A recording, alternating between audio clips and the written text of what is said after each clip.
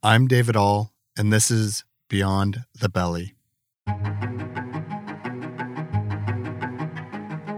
Belly of the Beast Life Stories is a way to help us understand the nature of life transformations.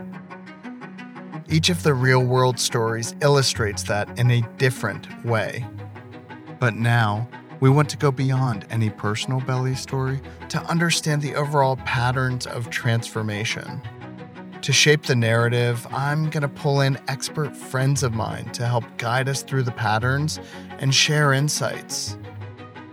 My hope is that as you hear these stories and digest their meaning, it shines a light on your own life, helping you take action to live an even fuller life by being mindful of the transformations you have gone through, are going through now, and of those just right around the corner. Hey heroes, welcome back to Beyond the Belly. I'm David All, and we are talking with Artie Wu of PresideLife.com. We've already talked about the origin story of Belly of the Beast Life Stories and the overall meaning of Belly of the Beast. So if you missed that, you're going to want to listen to episode 1 of Beyond the Belly. And in this episode, we're giving you the secret. So that we're kind of giving you the keys to the castle on this one, because we're sharing the overall pattern of the belly of the beast. And once you understand this, not only is it helpful in your own life, but as someone who is a listener to this show and to Belly of the Beast Life Stories, you're going to see it pop up all of the time now. Every single episode follows this same pattern. And that is not by chance. I am curating these stories. I am personally working with each of the guests to really understand their transformation story and understand each stage of it so that I can guide us through and guide them through their own story, which of course is such a powerful thing for them to do, and then gives us such an uplifting and brings us so much awareness even into our own journeys. So I'm excited to welcome back Artie Wu of PresideLife.com. Artie, I'd like to start out by talking about the forced change part of life. And to do that, I'd like to focus on our second episode and bring in the voice of Dr. Julian Gold, who was diagnosed with cancer. And he was a 30-year physician. He was on the board of Cedars-Sinai. And all of a sudden, a pain in his foot turned into a very disturbing, distracting time in his life that he had to get through. So let's listen to that clip, and then let's talk about it. So now I had a diagnosis. I had gone to see the oncologist. He told me pretty much what was true. He also told me that time was of the essence here and that he didn't want to waste any time treating me, that I needed to kind of get myself in the hospital in the next couple of days. The reason why I use Dr. Gold's clip to illustrate this idea of forced change, and I want you to elaborate on this, but a health diagnosis, right? Getting diagnosed with cancer is so life-changing that you talked about the whale, and it feels like this is immediately getting snatched off of the surface and your life changes. Absolutely.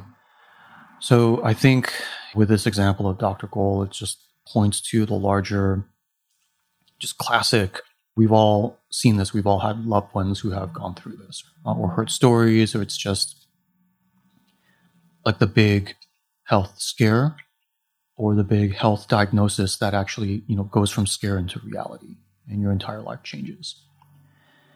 And I think that health kind of issues, health conditions, in my experience and the people I've worked with, that really sort of reaches that category of things that truly cannot be stuffed down anymore.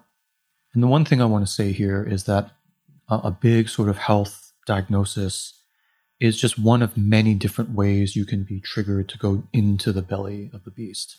And when I think about this phenomenon of different ways of being triggered in, I really think in terms of purely the mechanistic way the triggering into this next phase of a transformation happens.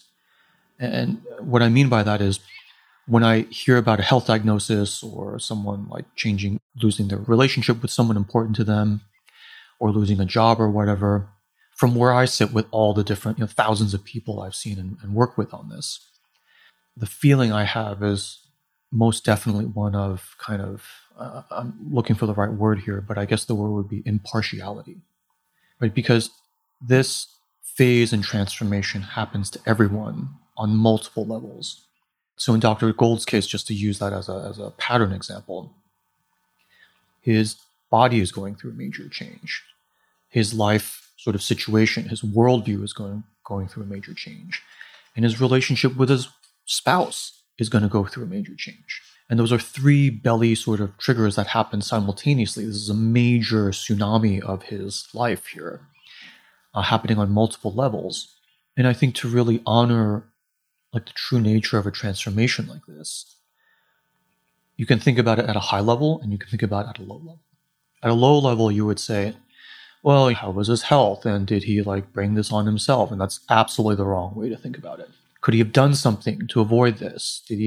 This mentality that starts to sort of sidestep and edge toward the cliff of like blame and trying to find a cause. And in the Jonah and the whale story, you may as well think like, well, why were whales even invented in the first place? How outrageous that there's a whale in my ocean. It's like, that's not the point at all. If it wasn't a whale, it would have been something else. So the higher level of looking at it is to say, whatever the thing was, cancer, car accident, loss of a loved one, whatever it is, the question that's more interesting and relevant to me and ultimately helpful in my experience is, what is the overall meaning of this event? And there are many, it's not a linear thing. It's not like, oh, here's the answer. The answer is 4, so move on, right? But what is the meaning of this event? What is changing in my life? Why has not just this thing happened, but why has something like this even happened? And at that point, we rise to the level of seeing the thing as a symbol with its own meaning that's in many cases basically inexhaustible. At the belly of the beast, we can talk about that for hours in terms of the different aspects of the symbol. And the contrast I want to sort of kind of characterize that with is the difference between allegory and symbol. You look at Dr. Gould's triggering of his diagnosis, and if you look at it in a kind of small-minded way, and you see it as an allegory, it's like a finger wagging, well, he should have done this, he should have done that, or he was unmindful of his life and this was along the wake-up call. And that's like, to me, that's just the wrong way of thinking about it. It's not a finger wagging, it's not a blame. It's not this is being done to you to teach you a lesson or to mete out punishment. At the higher level, where you rise above allegory, you look at it as a symbol itself. He is in this caterpillar mode, and he's being triggered into this cocoon mode.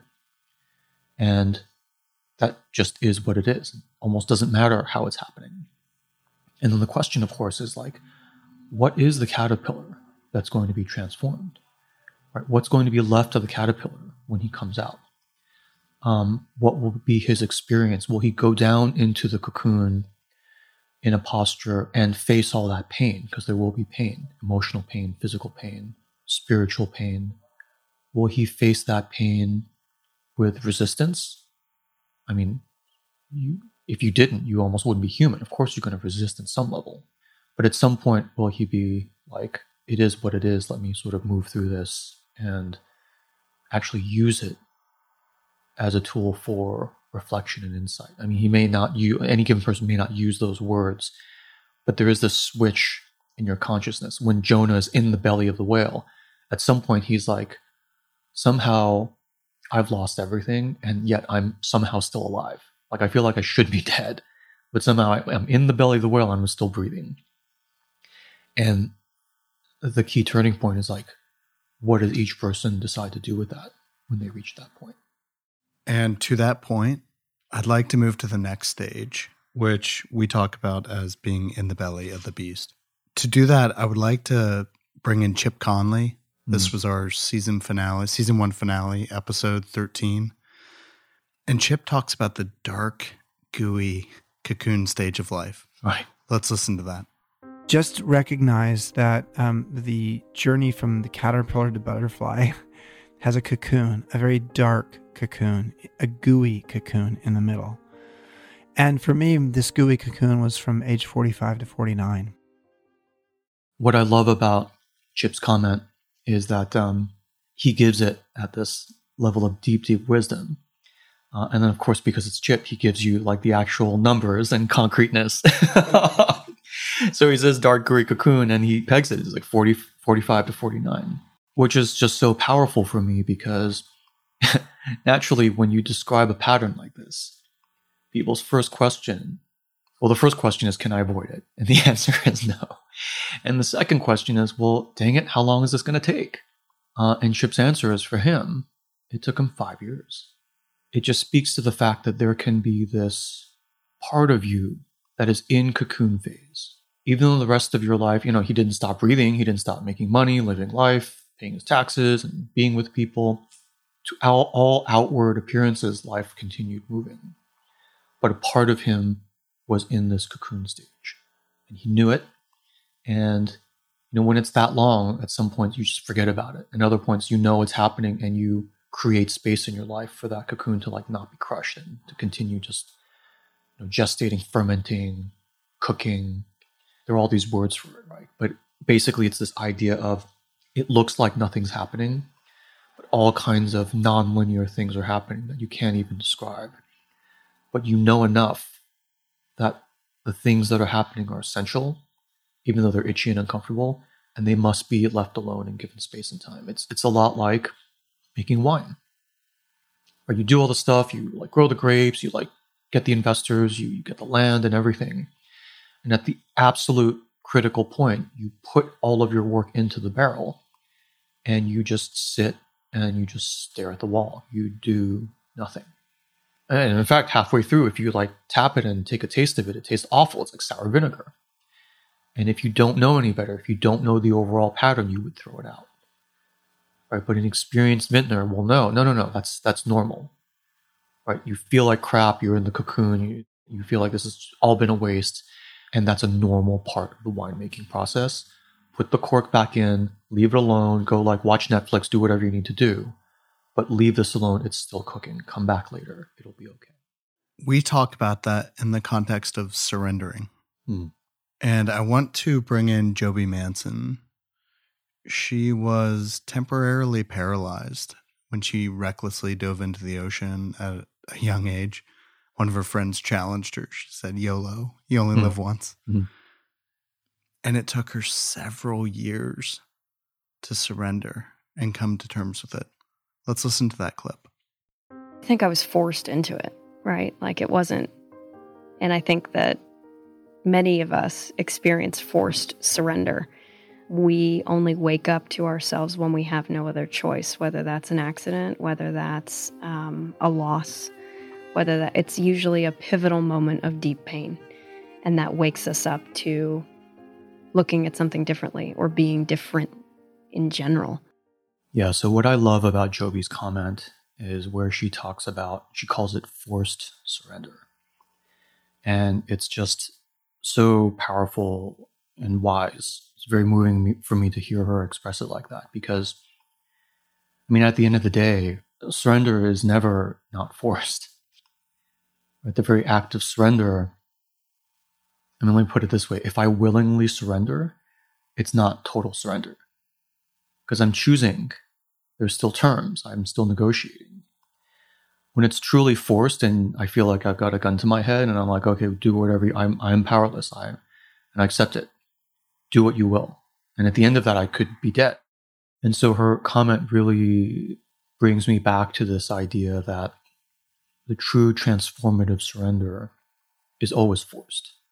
It always feels forced. If you willingly do it and try to maintain control, it's not quite the real thing. You still pretend you're negotiating with the whale. And the whale's like rolling its eyes going, okay, I guess we're going to be down here another 3 days until you get it through your thick skull. But also, it's very poignant for me because, as we've said, we regard this transformation as a symbol, not an allegory, which means it is just this thing that happens. It's not something we use to bully ourselves or to teach ourselves or anybody else a moral lesson. So when you are put into the state of forced surrender, it's not because you need to learn a lesson. It's not because you're an idiot or incompetent or a bad person. One way or another, you will be put, by the universe, by life, into this position of forced surrender. And part of the surrender is to surrender the idea that you even had any control over it. And some of these stories, they continue circling around, and they talk about it. The months and even years of asking themselves, could I have done something different? Was it my fault? And of course, you can rationalize and come up with anything. But at the end of the day, when they fully surrender, they're like, it was just this thing. It just happened. And here's how it is transforming me. Artie, I also want to point out something that really spoke to me in my own experience in the belly. She says, and that wakes us up to looking at something differently or being different. Those are two different things. Can you talk to us about that? Yes. They are different, but I think when it's at a deep enough level, they fuse back into being the same thing. And what I mean by that is, when you look at something differently, now my understanding, my feeling is she's not meaning in the trite way where it's like, oh, I understand something new about artisanal pizza or something. You're looking at what happened to you differently. You're looking at this life pattern of you having this accident and being sort of having this medical condition for many years before you crawl out of it. You're looking at that entire arc differently. And when you look at the narrative arc of your life differently, and there's a million different permutations of this, where it's like, oh, I wasn't a victim. I was a survivor. I was a warrior that was pushed down and came back up. Even now, I'm not helpless. I'm actively investigating what the hell is going on with this phenomenon going on in my life. When you look at it differently, the narrative of your life changes, and you change, because you are in many ways created by the story you tell about yourself. I don't mean just in a PR external, but how you actually relate to your own self. So when that transformation happens, your narrative about yourself changes, and then you in your essence also changes. Now, for people who are like, well, do you ever change as a core? You could say no.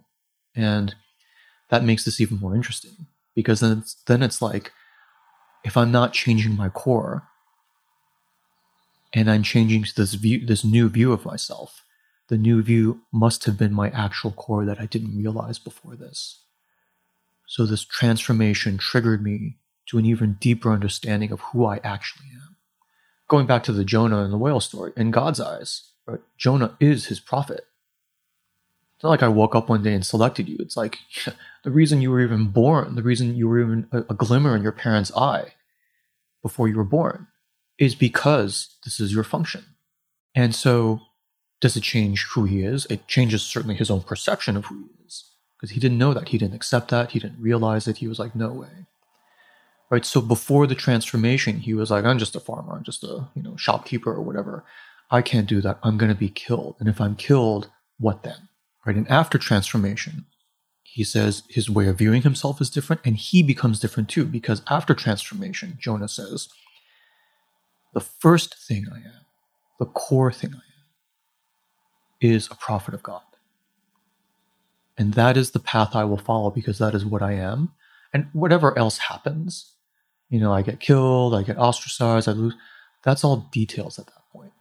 So you realize who you really are, you follow that line of what I would call your line of bliss in your life, you follow your bliss. And then the rest is just like, let the chips fall as they may. Artie, I'd like to move into the third stage of the belly of the beast pattern, which we call transformation. And climbing up is really something that we focus on, climbing up to become the butterfly.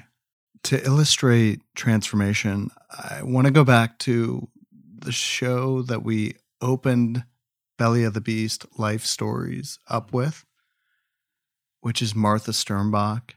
It was her 93rd birthday when we launched the show, which was 75 years after she left Auschwitz-Birkenau. She's a Holocaust survivor, mother, grandmother, and a beautiful soul. And specifically, I want to talk about the fact that it took her 49 years to have the opportunity to share her story publicly, even with her own husband. And the beautiful thing is that she's never stopped sharing that story. Every day, every other day, she's at one of the Holocaust museums or talking with a podcaster about her story. So let's listen to that clip, and then I want to hear what you have to say about it. Never So how talked long? about. He never knew about it, and he had a sister, an older sister that was in Auschwitz, lost a little girl there, and she had number on her arms. We never talked about it. You know, when he found out the first time all what happened in 1994 when I made the tape, he came with me, but he wasn't in the room. But I went home and I put on the tape, and then he know. So Martha is talking about, sitting down with her husband of over 4 decades. And even though his own sister had been in Auschwitz-Birkenau as well, they never talked about it as a married couple. But after she made this tape for one of the Holocaust museums, in celebration of 50 years of the liberation, she can't stop talking about it. I mean, this to me is just a beautiful example. When we listen to the clip of Chip Connolly, how long is that GUI phase? And he said it was, 45 to 49. Here, this period of silence, when she took that entire life experience and stuffed it down. And again, do you look at it as allegory or symbol? Allegory, we could all debate till the cows come home and say, oh, should she have? What was she feeling? We can all be armchair quarterback. And that's not the point. The point is at the level of symbol for me. Symbol, where it's almost, how do you decide every day for 40 years to keep silence? I mean, you don't. Right? I mean, you make the decision and it's done and it's buried. And every now and then it'll come up for perhaps review, right, or reconsideration. And you remake that decision. And it's not for anyone to say whether it was right or wrong or a good idea or a bad idea. The symbol of her placing that experience in the cocoon for 40 years, it's a dramatic example, but it just to me speaks to the fact that there is no rule, there is no principle as to how long something is in the belly, in the cocoon. What does happen though is that typically, the longer it's been cooking in there, when it's finally unleashed and let out by Martha's own decision, she makes her own command decision to say, and it could be intuitive, just to say, I will speak about this now. The dogs are unleashed. And you can't, the barn door is open. You can't get those horses back in the barn. And it's beautiful because her voice is out there now, and it has been for, many decades now. Speaking, educating, helping us remember, helping us heal. Again, for me, the power is in the pattern of the symbol. It's not the allegory to say, well, that's okay, but it would have been better if she did it faster. It's not a pros and cons kind of moralist kind of what's better or worse from a utilitarian standpoint. That's allegory. For me, it's symbol. It was down there for 40 years and has now been up for almost 30. And it's not for anyone to say, oh, that butterfly could have come out earlier or should have even been left in sooner. It just happens when it happens. Like in Dr. Gold's example, things that one might reflect on is, why did this freight train hit him of a cancer diagnosis at that age? Why didn't it hit him when he was 16, when he was 36? And it's not, I don't mean to imply that there's like a master engineer up in heaven deciding and air traffic controlling all these things. But when these things erupt in your life, I don't want to say that there's a reason, because then that puts the reason with God or someone else, and it takes sovereignty out of your hands, right? I don't want to say that there's a reason, but Rather, you can look to the question of like, what is the meaning, right? What significance do you feel or intuit, if any? And if it's none, that's fine. To the fact that a medical diagnosis came to you in this period of your life versus earlier or later. What significance is it that Martha took 40 years and not 20 years and not 60 years to come forward? What is the significance behind the idea that she came forward at all? And these are all questions that you put to the symbol of what she actually did, to inspire deeper reflection within you. And that's the power of all these stories. It's not to finger wag to say you should have done it this way or that way. It's to say this is how it happened. This is Martha's fingerprint. This is Dr. Gold's fingerprint. This is Chip's fingerprint. And it gets us, hopefully, to turn inward to say, what is my fingerprint? Right? What things have happened to me? What things in my life are in caterpillar phase where I'm like ripping forward 100 miles an hour?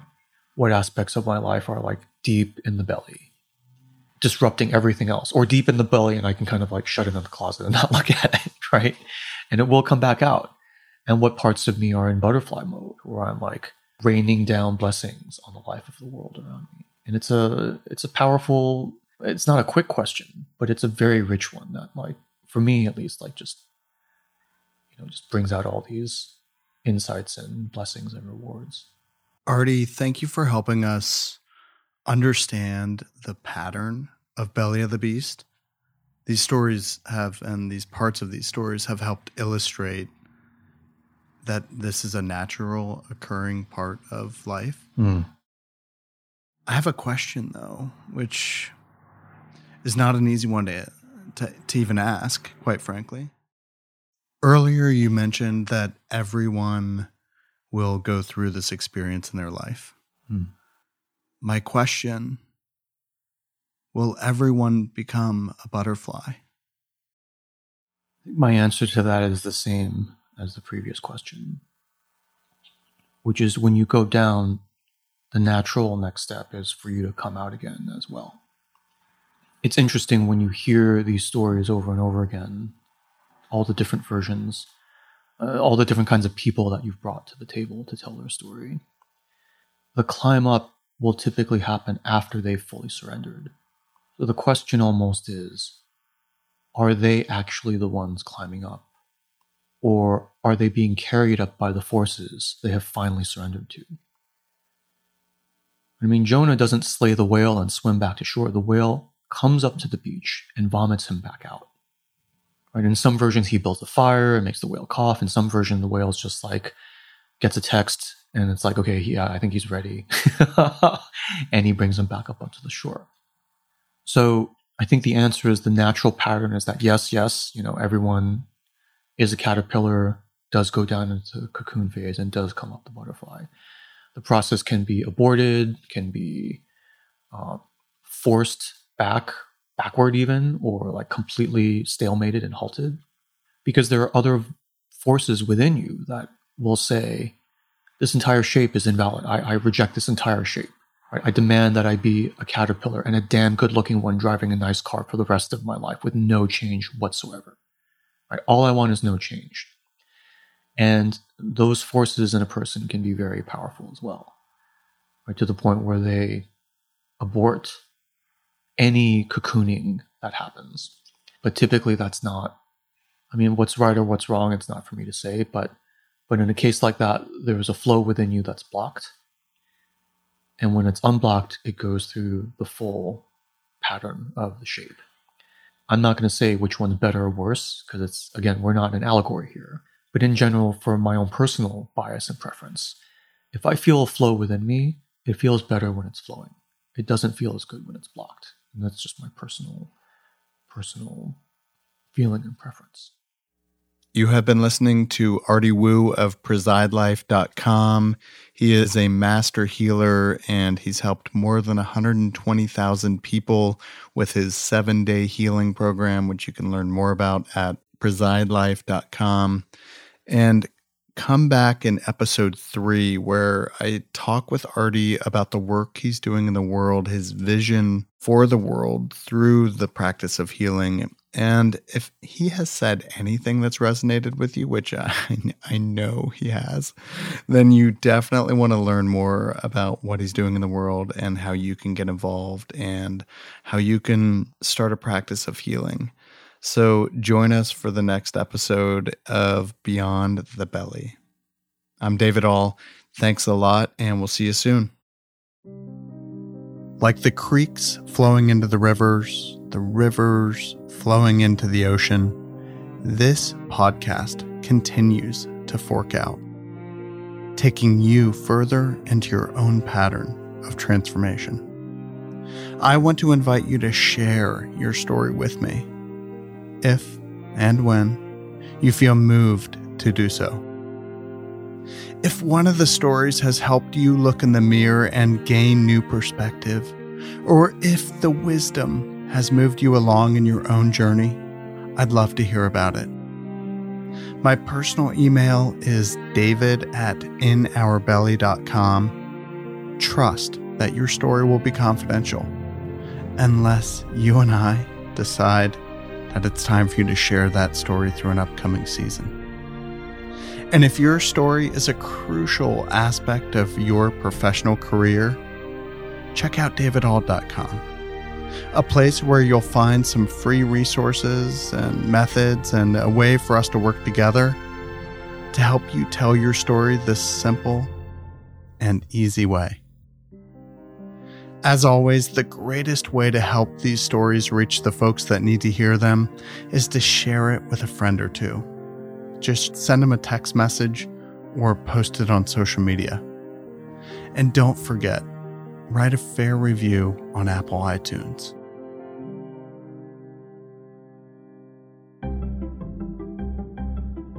It takes a small team to bring you the highest quality podcast to wherever you listen. Milos Broseta is our sound engineer. Artie Wu is our advisor and a frequent guest on Beyond. And I'm David Ahl, the host, producer, and creator. And you, well, you're more than just the listener. Your life story is the reason why this podcast exists. Thank you for listening. Stay tuned. I'm working on some stories that you need to hear. Be well.